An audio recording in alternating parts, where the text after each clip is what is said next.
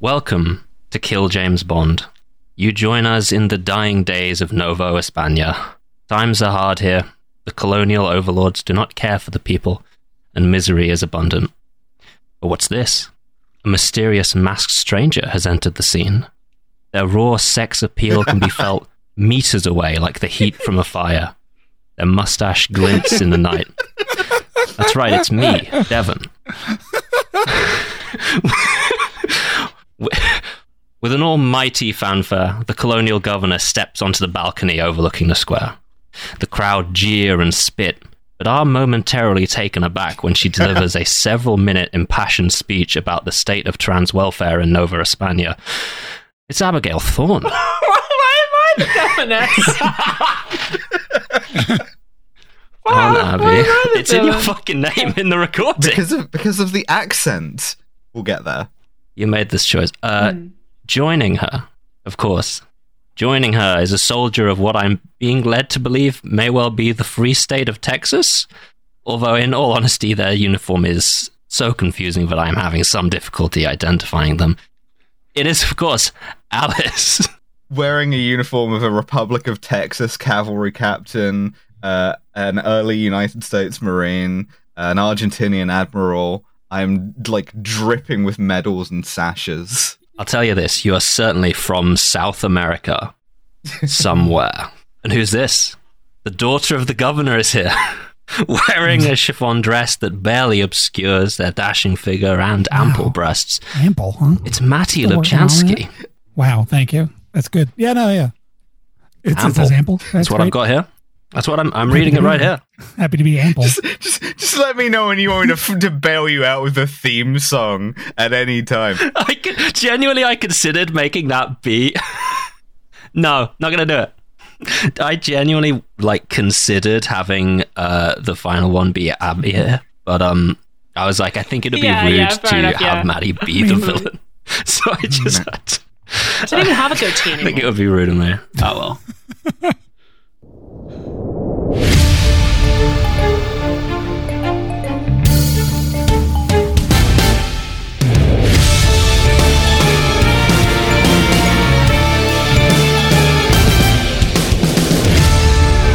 What can I say after the perfect introduction? Yeah. Hello and welcome. You know, this whole time, the whole movie, I could not find James Bond. I was looking so hard in every frame. Because that's the point of our podcast, is that we find the James Bond in every movie and we kill him. So where's Wally? But he's hiding really hard. It is, of course, Kill James Bond. I am Alice Caldwell-Kelly. I'm joined, of course, as always, by Devon, Abigail Thorne, and Matty Lubchansky, all three of us, and also a guest again, because we saw The Mask of Zorro. We saw a good movie for once. None of us were the same again after we saw this movie because of how good it was. We're all Zorro pilled. We're all going Zorro mode. Yeah. Mm-hmm. If you're not familiar with the character of Zorro, it's like a masked nobleman who fights for justice in sort of Mexican or Spanish Los Angeles, California in the 19th century. He's Batman. Yeah. He's Batman before Batman. Like the explicit inspiration for Batman and Superman in a lot of ways. He is called Mexican Batman, but actually Batman is Anglo Zorro. Yes, that's right. Yeah. What is a fox but a walking bat? We begin with much to consider.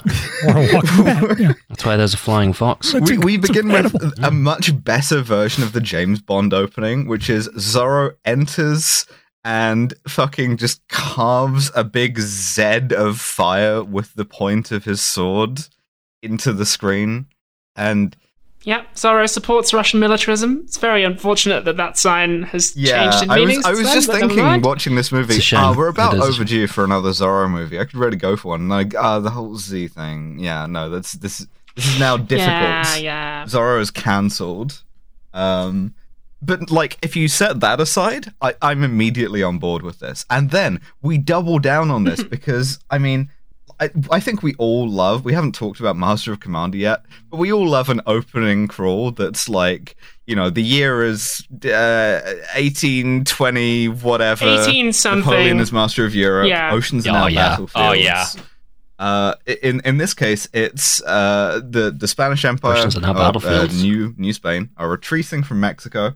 The governor, Don Rafael de Montero, is being forced out by popular protest, but he won't leave, even ahead of Santa Anna's forces, who are going to conquer it and turn it into Mexico. And so we see Los Angeles, which is now filled with peasants who are protesting the oppressive regime. And I'd like to point out for the first time... Yeah, the regime is coming to an end. Every single peasant in this movie, Matty, you pointed this out to me, every single peasant has one outfit. It's Absolutely. Yeah, the costuming is peasant. You can tell that they're peasants because they're wearing the official uniform of peasant, which is singular large shirt and a hat sometimes. And that's I love to select peasant in my skill tree in the morning, and they give me the big white shirt. Yeah. We see Don Montero, who you know is evil because he has a little goatee, complete with the wispy sort of ends of the moustache, and he's the only guy in Mexico with a British accent. And it's also the kind of... Sorry, that is not true. Actually, there are several people in Mexico. Yes, Zorro is in this film. But he has the evil British accent. He's like, yeah, so delightfully delicious. Murder them now. From the first instant that I saw Don Rafael, I was having an extremely difficult time because he looks like an exact halfway point between Lin-Manuel Miranda and Alan Rickman. Yeah. He looks like Lin-Manuel Miranda has been given the mega evolution. Hans Gruber doing the lip bite thing. Yeah. But anyway, Montero's got this plan. His advisors are like, "You got to run. The peasants are here," and he's like, "No, take it easy. What's going to happen is I'm gonna run from people with one shirt. Exactly. I'm going to divide up the land, and we're going to let the Dons kind of stay rich and be taxpayers. They're all going to be really wealthy. It's going to be fine. We're going to have a peaceful transfer of power." Meanwhile, outside we see two kids, Alejandro and is it Joaquin, his brother?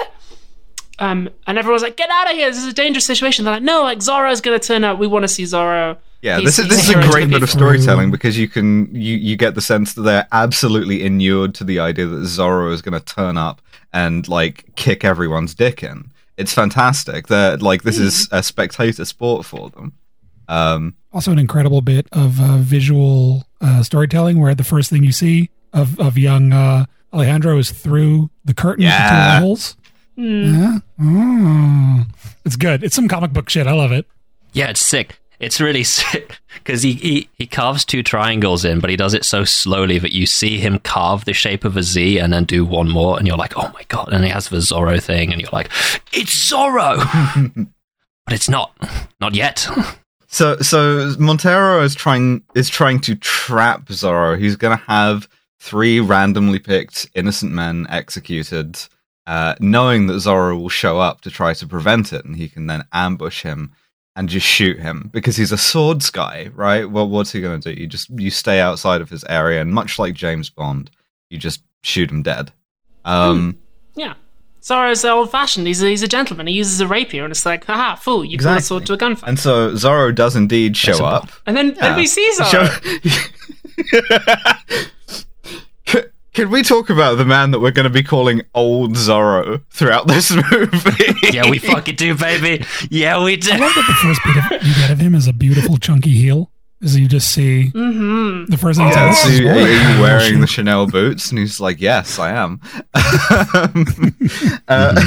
Old Zorro here, played by Anthony Hopkins. Of course he is. Yeah, it's Tony, baby. Anthony fucking Hopkins. Would you like to speak on this, Brother Devon?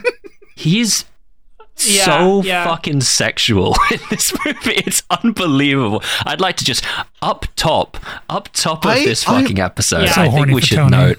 I'm kind of I didn't quite get the full intensity of this, and I'm not sure why, but every single one of my compatriots here at different points in the group chat preparing for this was like, "Yeah, this is horny. This is a horny movie." This is so hot. The entire film is so fucking hot for various reasons and for various people. That's right. In this case, it's me.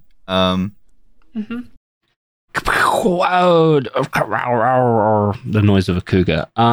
Yeah, so that's the fucking episode. If you want more of that, you are going to have to go to our Patreon. Sorry, I'm so fucked as I do this. That's why it's going up at 1:14 a.m. Yeah, I mean, the episode's good. So you should probably go to Kill James Bond Patreon. That's patreon.com/KillJamesBond, all one word. And toss a £5 at us per month. That's nothing. That's the cost of like 1 cup of coffee if you get one of those gay coffees, or like 2 cups of coffee if you get a normal one. It's so fucking cheap, and I'd like to be able to afford my gay little cups of coffee. So fucking get on over there. All right, I love you.